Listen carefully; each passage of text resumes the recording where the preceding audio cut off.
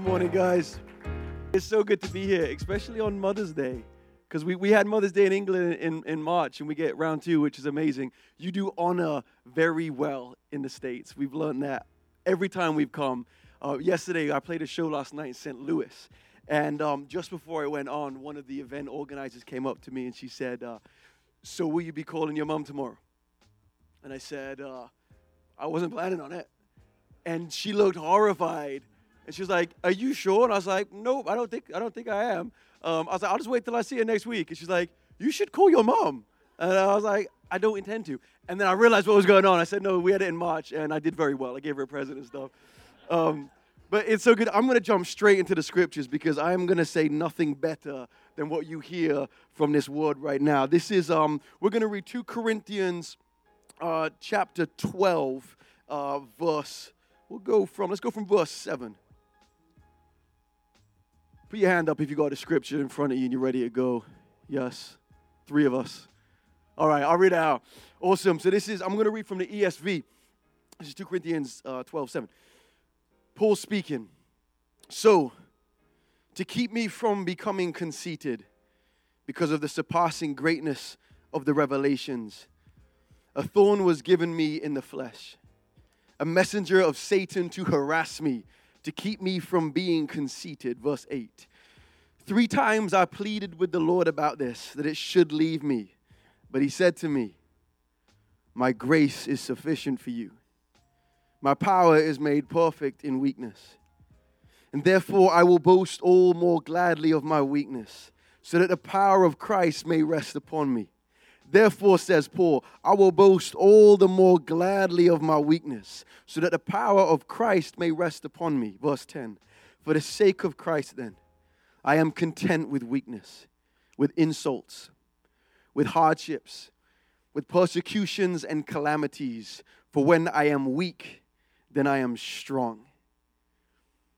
Father, we thank you for your word. Father, we thank you that your voice is in print. Father, we thank you that we can gather as a family around the world and meditate on what it is to be followers of the way of Jesus. Lord, I thank you for the time that we have together. I thank you for everyone in this room this morning. And Lord, for anyone who sat here for the first time, for anyone who sat here not sure why they're here and why they're listening to this bearded man speak this morning. God, I thank you that you're moving amongst us and you're going to be moving as I share. Lord, I pray that anything that is not of you will fall to the floor and everything that is of you will just penetrate our hearts in Jesus' mighty name. Amen.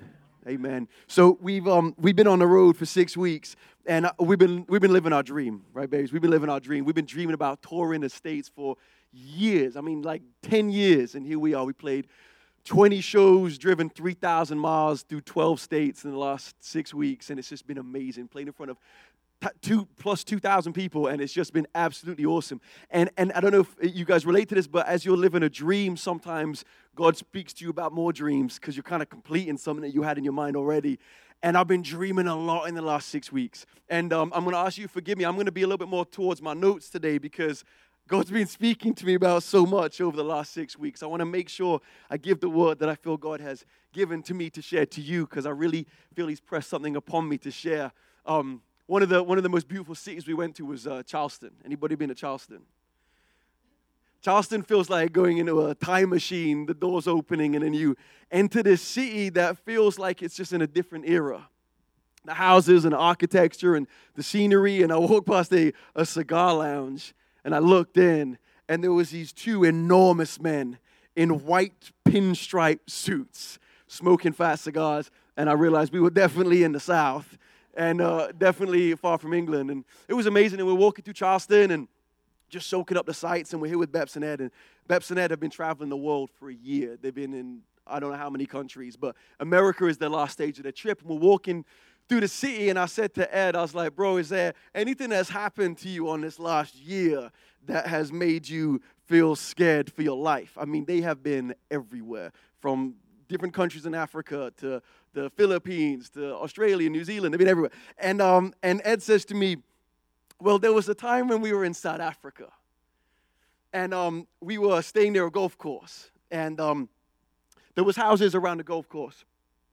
And there was a report that was kind of going around the neighborhood that in one of the garages of one of the houses, someone had found a black mamba snake. And the black mamba is one of the most deadly snakes on the planet. It's the most deadly snake inside Africa. One bite from a mamba will kill you. It kills a rodent within a matter of minutes and will kill a man in a matter of hours. And so everyone's aware, and Ed's talking to me and telling me that everyone's kind of on alert that this black mamba has been seen in this garage. Anyway, they're on this day trip, and they need to walk from one side of the golf course to the other and realize that to get to where they want to go, they could either go round it or through it. Going around it would take a lot longer, but going through it would mean they would have to walk in between the house where the garage was, where the mamba was seen, and another house. And in between those two houses was some long grass. This is the first time I think in a month I've seen Ed wearing jeans. He wears shorts all the time, and he's telling me that he's walking in shorts and flip-flops. And they get to the grass and tentatively begin walking slowly through the long grass. And I Googled black mambas, and I found out that they like to hang out in the long grass. Ed's walking through. Bethany gets to the other side. And he tells me that halfway through, walking in trepidation and fear, he feels two very sharp spikes go through his flip-flops and into his skin. And it propels him out of the long grass and onto the side. And he's telling me this in Charleston, very much alive, and my heart's racing. And he looks down, takes off his flip-flop, and there's two thorns stuck into his skin. And I don't know if any of you have experienced this when you're watching a film, or you're reading a book, or you're taking a walk, and the Holy Spirit interrupts what's going on with a word. Anybody experience that? Ed tells me this story. We're walking through Charleston, and I stopped. I heard the Holy Spirit say to me, Josh, how many times have you asked me to remove a thorn from your skin that was protecting you from the threat of a snake? How many times have you asked me to remove a thorn in your skin that was protecting you from the threat of a snake? He just says that to me. And immediately this scripture comes to mind. And immediately I begin to feel the power of what Paul's writing here. Ed felt a spike go through his foot. He obviously associated it with the bite of a snake. The black mamba bites with its two fangs, opens up this corrosive black inky venom that seeps into your veins, paralyzes the body, and kills you. That's what he felt go through his foot, propels him out into safety. And I'm realizing as we're walking down the street, and I must have been bad company because I was just thinking and the Holy Spirit was talking to me. And I just came to this realization as we're walking. This is really what I want to share with you guys today. There is no safer place in the world than in the presence of God. There is nowhere safer in the world than in the presence of God. And whatever propels you into the presence of God is a good thing. Whatever propels you into the presence of God is a good thing. And I'm realizing that often what leads me into a greater revelation and awareness of who the Father is, and as Dan said, Kara and I are just obsessed with the Father, heart of God. I believe it is the revelation of all revelation. Someone once asked me, Josh, when are you going to move on from talking about the Father? And I said to him, go where? Jesus said, I'm the way to the Father. That makes the Father our destination. And I'm realizing that some of the things that propel me into the presence of the Father, that propel me to really stop and look into the face of God, are often very painful, discomforting. I have a memory of being a young boy, probably about 10, 11, and Bethany, you might remember this.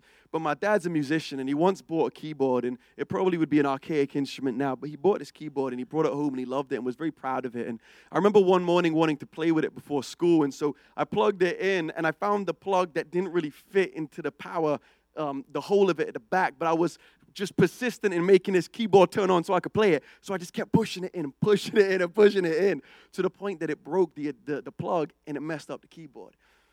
Anyway, before we went to school, do you remember this, Babs?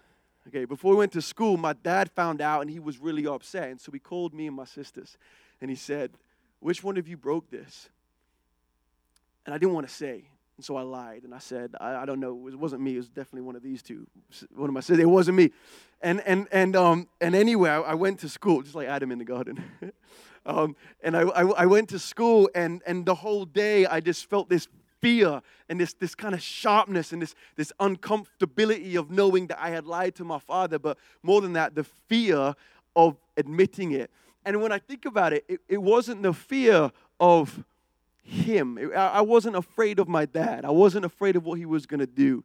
I felt afraid that my failure in doing what I did was going to somehow define the way he saw me. Do you know what I mean? Like, or define the way I felt our relationship was then set. Shame, I've heard someone say, shame is the belief that you are something wrong. Guilt is that you've done something wrong, but shame is that you are something wrong. And I think I came under that day, and I came home, and I just was too much. And so I told my mom because I felt I was safer first. And then she was like, you got to speak to your father. And I said, Adrian, what's up, bro? Oh, good to see you, man. Chat to you after. Sorry, my mind is a little. You know. Anyway, I went and spoke to my dad, and I told him, and he just did what a good father does, and he looked at me and he disciplined me. You know, he made me very aware of the fact that I lied and that I shouldn't have, but he loved me, grace and truth, and restored me. And I remember just thinking about this, just looking at him and feeling like we had never been closer. Do you know what I mean? Like we had never been more connected, that we had never been more intimate than we were in that moment. And it was sharp and it was painful, but it was right, and it brought me closer to him. And I don't want to be the one to tell you this if you don't know it already, but we live in the age of the long grass. There's a phrase that is the devil's in the detail. The devil's in the unseen. The devil is in where you're not looking. The devil is where you don't spend enough time to see where he is to necessarily protect yourself from him. We live in a culture that is passive. We live in a culture which is predominantly apathetic. Ed and I were driving home from St. Louis last night, and we were just talking about this and listening to a podcast, and someone was just saying, I think the greatest threat to the church today isn't any secular ideas, it's actually the iPhone. I think we're just slowly becoming so dumbed down in our thinking, in our perception, and in our presentness that we're unaware of the schemes of the enemy. Jesus says in Mark 13, I've been obsessed with Mark 13 recently. However you read it, however your eschatology translates it, he begins and ends Mark 13 by warning his disciple about things to come. And he says at the beginning, be aware, stay alert. And he ends Mark 13 by saying, be aware and stay alert. Be awake. It doesn't mean you live in fear. You just live aware and you live awake. And not making Ed into a passive man whatsoever, but walking through the long grass without a perception of what's in there is actually where a lot of us live. And I know I've been there myself.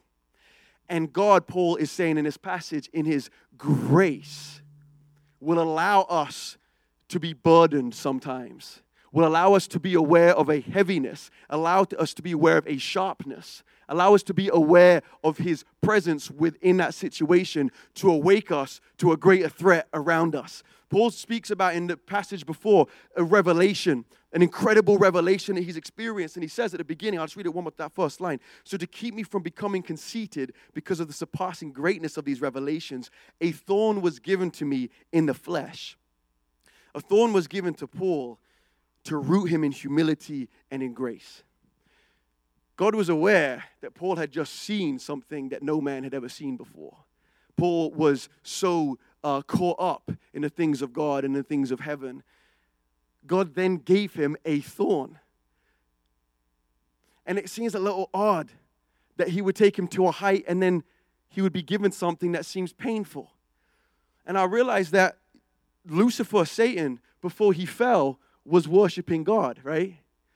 And there's something in the human heart, as it happened with Lucifer, to be so enamored and so transfixed and so aware of the beauty and the power of God that we can stumble into becoming transfixed with the beauty and the power of ourselves.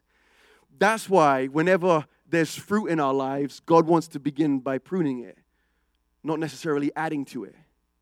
He wants to prune us when we become fruitful. And that doesn't feel good. And pruning is actually the result of spiritual disciplines. And disciplines and apathy and being passive don't generally go together. So we live in an age which is becoming very distant and disconnected from spiritual disciplines, from being aligned and so connected to the Father that we're acutely aware of any scheme of the enemy. We're aware of the snake in the grass. We're not passive to it. And if God needs to wake us up and get our attention by pricking something into us a little bit, in his mercy, he will do it. Are you with me, my friends? So there is thousands of years, literally thousands of years and thoughts and hours of writing by theologians about what the thorn in the flesh was for Paul. And I'm not going to get into it. I don't have time. But when he quotes, he actually quotes Numbers 33 when he says a thorn in my flesh. It said in Numbers 33, of God's people and their enemies, they will be to you like a thorn in the flesh. So my reading of that passage, I simplify it to the thorn in the flesh is something often that seems to oppose God's people. And I'm realizing that in my life, there's been 3 primary places where I've experienced a thorn in the flesh. Something that has opposed me, but God has allowed to remain to lead me into a greater revelation of who he is and what he's like and what his heart for my life is. And it's 3 P's. I'm going to tell you real quick. The first one, and this is just me personally, the first one is poverty. I've experienced so many times in my life the desire for God to bring instantaneous financial breakthrough. And I've desired so much and you guys know what it's like when you get to the end of the month and the money isn't all there. When you're waiting for payments, when things are delayed. You know what it's like when things aren't adding up, or am I the only one? I think we all know in some way or another what that experience is like. And there's been times in my life I've called out to God, would you remove this? Would you bring a breakthrough? Can you take me from here to here instantaneously? My millennial appetite would really prefer it happen that way. And it hasn't happened. And I felt what God has been teaching me throughout this is saying, Josh, you want to escape from poverty, but I need poverty to escape from you. You want to move house in a situation. I want to shift the tectonic plates of your whole spiritual awareness when it comes to the area of finances. You want to get some more money in your account. I want your sons and your sons' sons and your sons' sons' sons' sons to not have a poverty mindset like there has been generations back in your family. So we're going to hang out for a little bit. I don't bring poverty, says the Lord. I don't bring it upon you, but there's something we're going to do here, which is going to root you in humility and root you in grace so that you'll never be able to take the ownership of getting yourself from here to here, but always credit to me, and the everlasting results of that will be something that are humanely impossible. Are you with me? Poverty. The other one has been, and this is going to make me sound like a bad man, but the other one is people.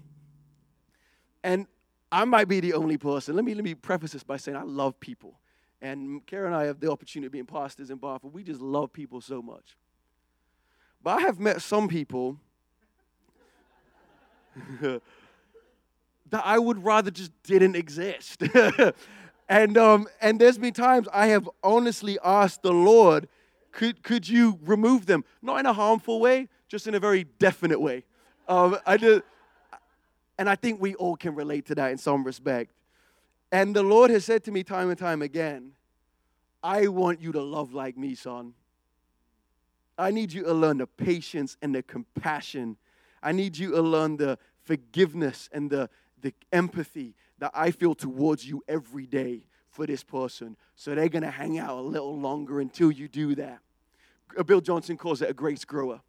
Poverty, people, and I don't know if you relate to this, but places. I found myself in places where I wanted to escape so deeply. I was folding T-shirts for years of my life in retail, and all I wanted to do was be on tour.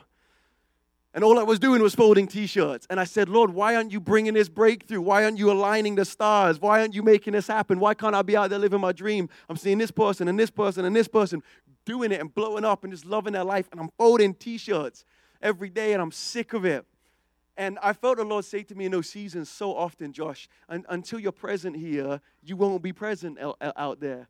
You won't be present where you're imagining you'll be present. You won't be where you think you'll be. You won't be there. You might be in the room, but you won't be there. If you can't be here folding T-shirts, how will you be there when you're on stage? And it's real. God's going to hold you there for a little longer, and it's painful, and it's uncomfortable, and it feels like a prick in your heel. But the snake in the grass is me living with a poverty mindset for the rest of my life, with me living with the incapability of loving people like Jesus loves them, and for never, ever being present until I'm living a fantasy. rather than living a dream. Living a dream and living a fantasy are different. Living a dream is what the salmon do. They swim upstream through the claws of bears, knocking their bodies against rocks to get to a destination that is innately in them to be. And it costs them. A fantasy is the salmon that stay at the bottom of the riverbed and never do it and just think about it. And imagine himself as a salmon that got there without any risk. And so when Paul's saying, I'm boasting in my weakness, he's saying, I am fully aware of my incapabilities. And in doing so, allowing God to be the only one who gets the credit for getting me here and getting me here. And I believe that there is no way of walking that journey out without the spiritual disciplines. Without prayer, without meditation, without fasting, without solitude, without a secret place, without exaltation, it can't be done. There are no shortcuts. We were walking to the airport the other day, and I don't know if you guys saw it, but there was a book, and it said the shortcut to a startup. And if anyone's read the book, and maybe the author's in the room, I hope not. And you might think it's brilliant, but I read that and I thought, man, is there really a shortcut to a startup? Like, is there really a shortcut to building from the ground up? You know, if someone wrote a book and it said, here's a shortcut to a fulfilled marriage.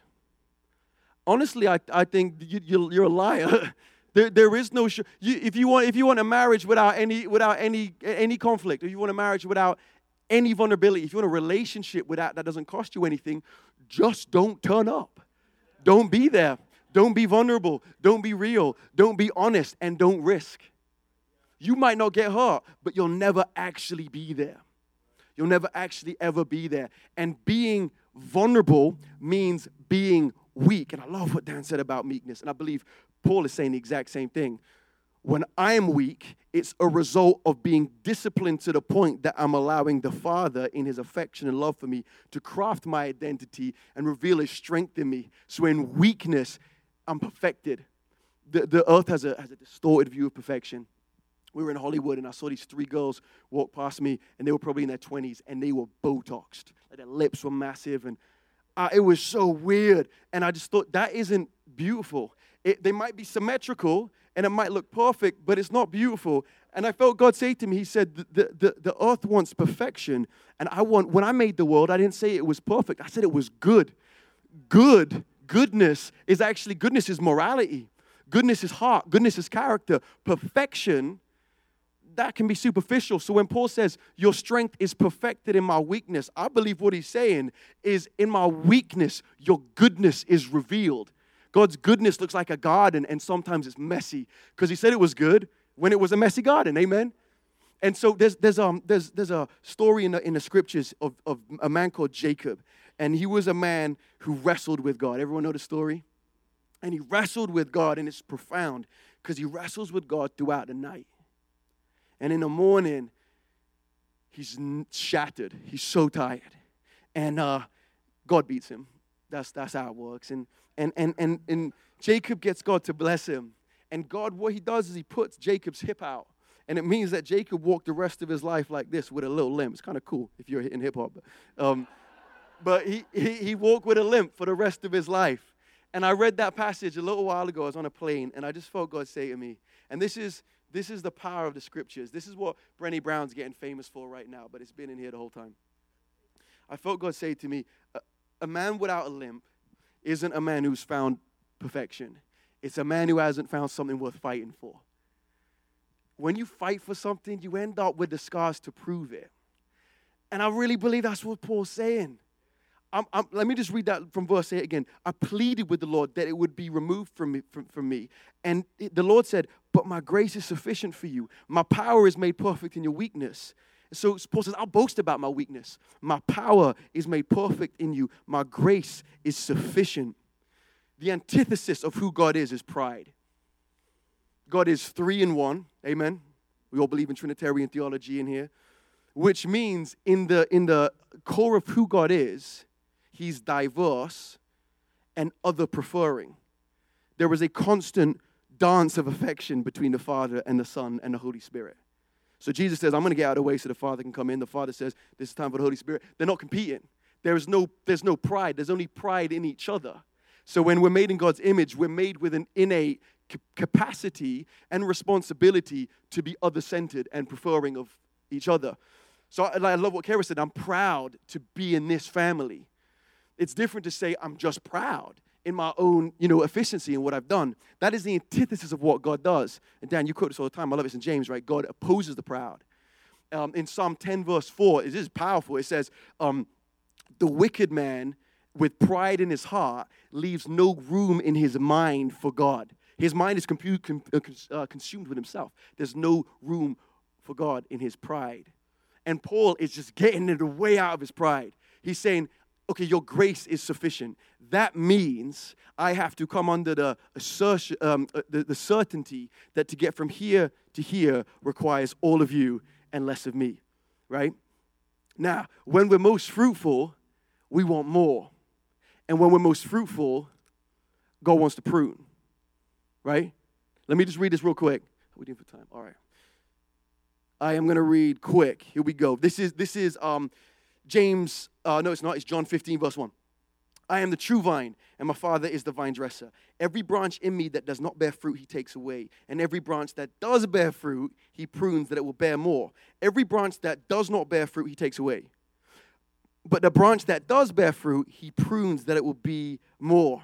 So that means if you feel God's taking something away in your life that you feel is the most fruitful, he's not taking it away, he's pruning it.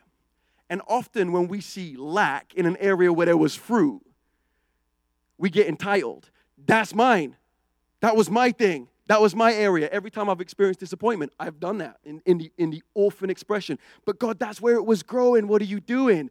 And he's saying, I want it to be more fruitful. If you have an orphan mentality, you'll see me taking it away from you, but it was a gift in the first place, and I want it to increase. But the only way it will increase is if you abide in me, says Jesus. We have to be close enough to the Father for him to prune us. He won't prune you unless you're close enough. And if you're not close enough, the only fruit you'll have will be strange fruit. It won't be the Father's fruit. Are you with me? So there's fruit that isn't the Father's fruit because it wasn't produced out of an abiding relationship. So Paul's saying, I've had revelations, but to keep me from being conceited, he's pruning me. He's put a thorn in my flesh, so I've got something that constantly makes me lean into a dependent relationship upon the Father, so I'm abiding. So I just felt there's people in the room that needed to hear that this morning, that you feel there's an area in your life which is decreasing, and the Father's saying it's increasing if you abide. My message is simple. I only preach simple gospels messages. The message this morning is you got to go back to the beginning before you go forward. We have to return to the spiritual disciplines that are defining of the way of Jesus. That is prayer. That is meditation. Every time there was fruit in Jesus' life, he took himself off to the lonely place with the Lord. He could have started a mega church every time he prayed for someone. Thousands gathered around, and he pulled himself away to be with the Father. He pruned himself. He didn't build a building. He pruned himself. He went away. So the fruit was one of intimacy because it begins with intimacy and it ends with intimacy. And at the end of the day, Jesus says this. He says, you'll come to me and you'll say, I did great things in your name. I cast out demons. I preached the gospel. I raised the dead. And Jesus will say, I never knew you. And the Greek word is the same word that Mary says to Gabriel when she says, how could I be pregnant? I've never known a man. It's the same word. So it's actually a word around sexual intimacy. The depth that is in sexual intimacy between a husband and a wife is the intimacy in its essence that Jesus is desiring between us. And any fruit from our life is to come out of that place. Amen? All right, let me give you one more thing. I want to read one more passage to you. This is real quick. I want to debunk a lie really quick that's in there for some people. There's a difference between a time of testing and a time of tempting. The Father never tempts. All right, let me just read you this real quick. This is James, and I just felt I just added this on because I was praying, and I felt there's some people that have been crying out, God, why are you tempting me? And I need to just uproot that lie right now. I'm just going to read the word. This is James 1:13.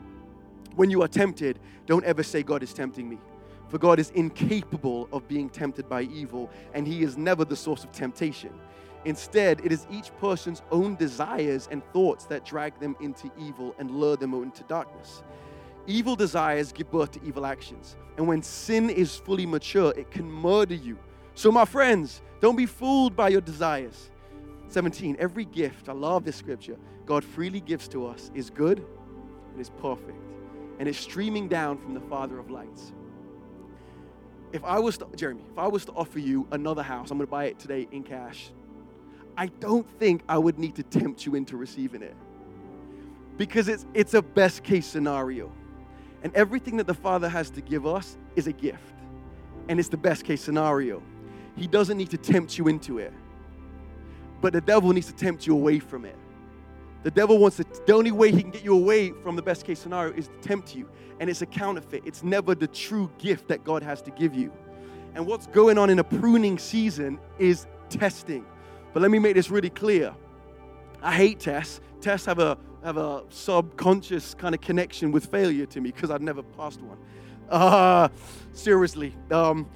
So when I hear test, I think writing papers to find out how far I've fallen from the mark. I don't know if anyone else feels that. Whenever I hear God saying something about testing. But it says in John 15, let me read this real quick. It says, verse 3, just from where I was going on from, already you are clean because of the word that I have spoken to you. Abide in me and I in you, as the branch cannot bear fruit by itself. So, the way testing works with God, I'm going to end here. The way testing works with God is this. You are already clean. You're already sanctified. You're already saved. He loves you in the morning sun and the evening rain. He loves you when your intellect denies it and your emotions refuse it and your whole being rejects it. He loves you as you are, not as you should be. Jesus, he that knew no sin, became your sin so that you could become his righteousness. That's who you are. You're not a tool in the belt of a workman. You're a picture in the pocket of a father. He loves you because he loves you. He doesn't love you theologically because he's omnibenevolent. He's loving you right now, not passively, but radically and unrelenting in his affection. That's what he's like. When he tests you, it's only to show you the result of your right standing with him. It's only to remind you how much you have to testify about. A test from God is never going to make you feel inadequate. It's only going to make you more aware of his grace. A test from God enables you to step off that tightrope of law and self-serving pride and onto the soft green grass of grace where you always wish to be, Romans 5. And there he can start building and maturing something in you. And Paul knew that. Paul knew that he was in a time of abundance and fruitfulness. If you just read 2 Corinthians from 10, and he saw so much. And God in that time said, I'm going to give you something that is going to keep you humble, that is going to keep you grounded in grace. And as a result, keep you more fruitful. So this is all I want to ask you. There's 2 questions, and I am going to shut up. Where in apathy and in the passivity of a generational mindset are you sitting down in the long grass, looking at a thorn in your foot, crying out for God to remove it, where he is trying to remove you with it? Does that make sense? Where are you crying out for a breakthrough, where God's trying to break through into you? Where does your prayer need to change? Where do you need to stop asking God to take something out of you and ask God to take you out of somewhere? There's a bigger shift that he wants to do. Are you with me? The second question is, what's the spiritual discipline that you can put into practice this week? We listened to this podcast yesterday. It was so good. And the guy just said on it, the most radical thing that you can do in this generation is wake up tomorrow morning. Don't check your phone. Don't check your emails. Just open up the scriptures. Read a psalm. And maybe sit in 10 minutes, 15 minutes, half an hour of silence. And just let the Holy Spirit come and do a work in you. That's the most radical thing you can do in this generation right now. Amen. Can I pray for you? Can we stand and just pray real quick? Paul says in verse 10, for the sake of Christ then, I am content with weakness, with insults and with hardships, with persecution and calamities. For when I am weak, I am strong. Father, those words feel distant. And Lord, I pray this morning that they become living and true to us. That, Lord, that we would live as we leave this building with nothing to lose and nothing to prove, with the tranquil state of a soul assured in you that you have everything that we need. That, Lord, your grace is what defines us. That, Lord, the inheritance that you have given us is all that we'll ever need. Lord, I thank you that you have given us all that we'll ever need. Lord, I thank you. I thank you for your discipline, Father. I thank you that you love us enough to mold us and shape us and humble us Lord, I thank you that you don't give us over to our own desires. Lord, I thank you that you challenge and you interrupt us, however it needs to be, Lord. Give us the awareness. Keep us awake. Father, help us to be aware of how you're working in our life, even where it's uncomfortable. Father, forgive us. Forgive us, Father, where we've been distracted. Forgive us, Father, where we've sought fruit without intimacy. Lord, remind us as a family and as a body that it begins and ends with looking into the face of a Father. Lord, remind us again that you love us because you love us, because you love us, because it's your nature and it's who you are. Lord, I pray for every heart and soul in this building that we will be reminded this morning that the word over our lives is yes and amen, beginning with our identity. We are not slaves to fear, and we are not orphans. We are sons of a Father who is affectionate and kind. I just feel for anyone this morning who wants to come forward and receive prayer in any respect, that there's an opportunity to do that. My wife and I would love to pray for you. I'm sure you've got an amazing ministry team here as well, so you can come forward. Yeah, I just felt the Lord just say that you're beautiful gardens, each one of you, and the pruning process is not one of an angry gardener that's just ripping things up. He knows exactly where you are. He knows exactly what you need. He knows when you need more sun. He knows when you need more water. He wants to refresh you this morning. So this word isn't to condemn or point out. It is to lift up and refresh. And I just feel like like my hand is up. God, I want a refreshing, because that's why we come to be together, but to encounter Jesus. Amen. We come to encounter the gardener, the good Father. We come to be reminded, be awake for the rest of the week. Be awake. And I just feel like Jesus wants to stand in front of some people and just remind you that he's kind and gentle, and that his Holy Spirit wants to nurture and grow you this morning, not just point out what's maybe painful in your life, but show you what he's doing and how he's tending to you. Amen. So if that is you, please come. We want to pray for you in the prayer ministry team. We want to pray for you.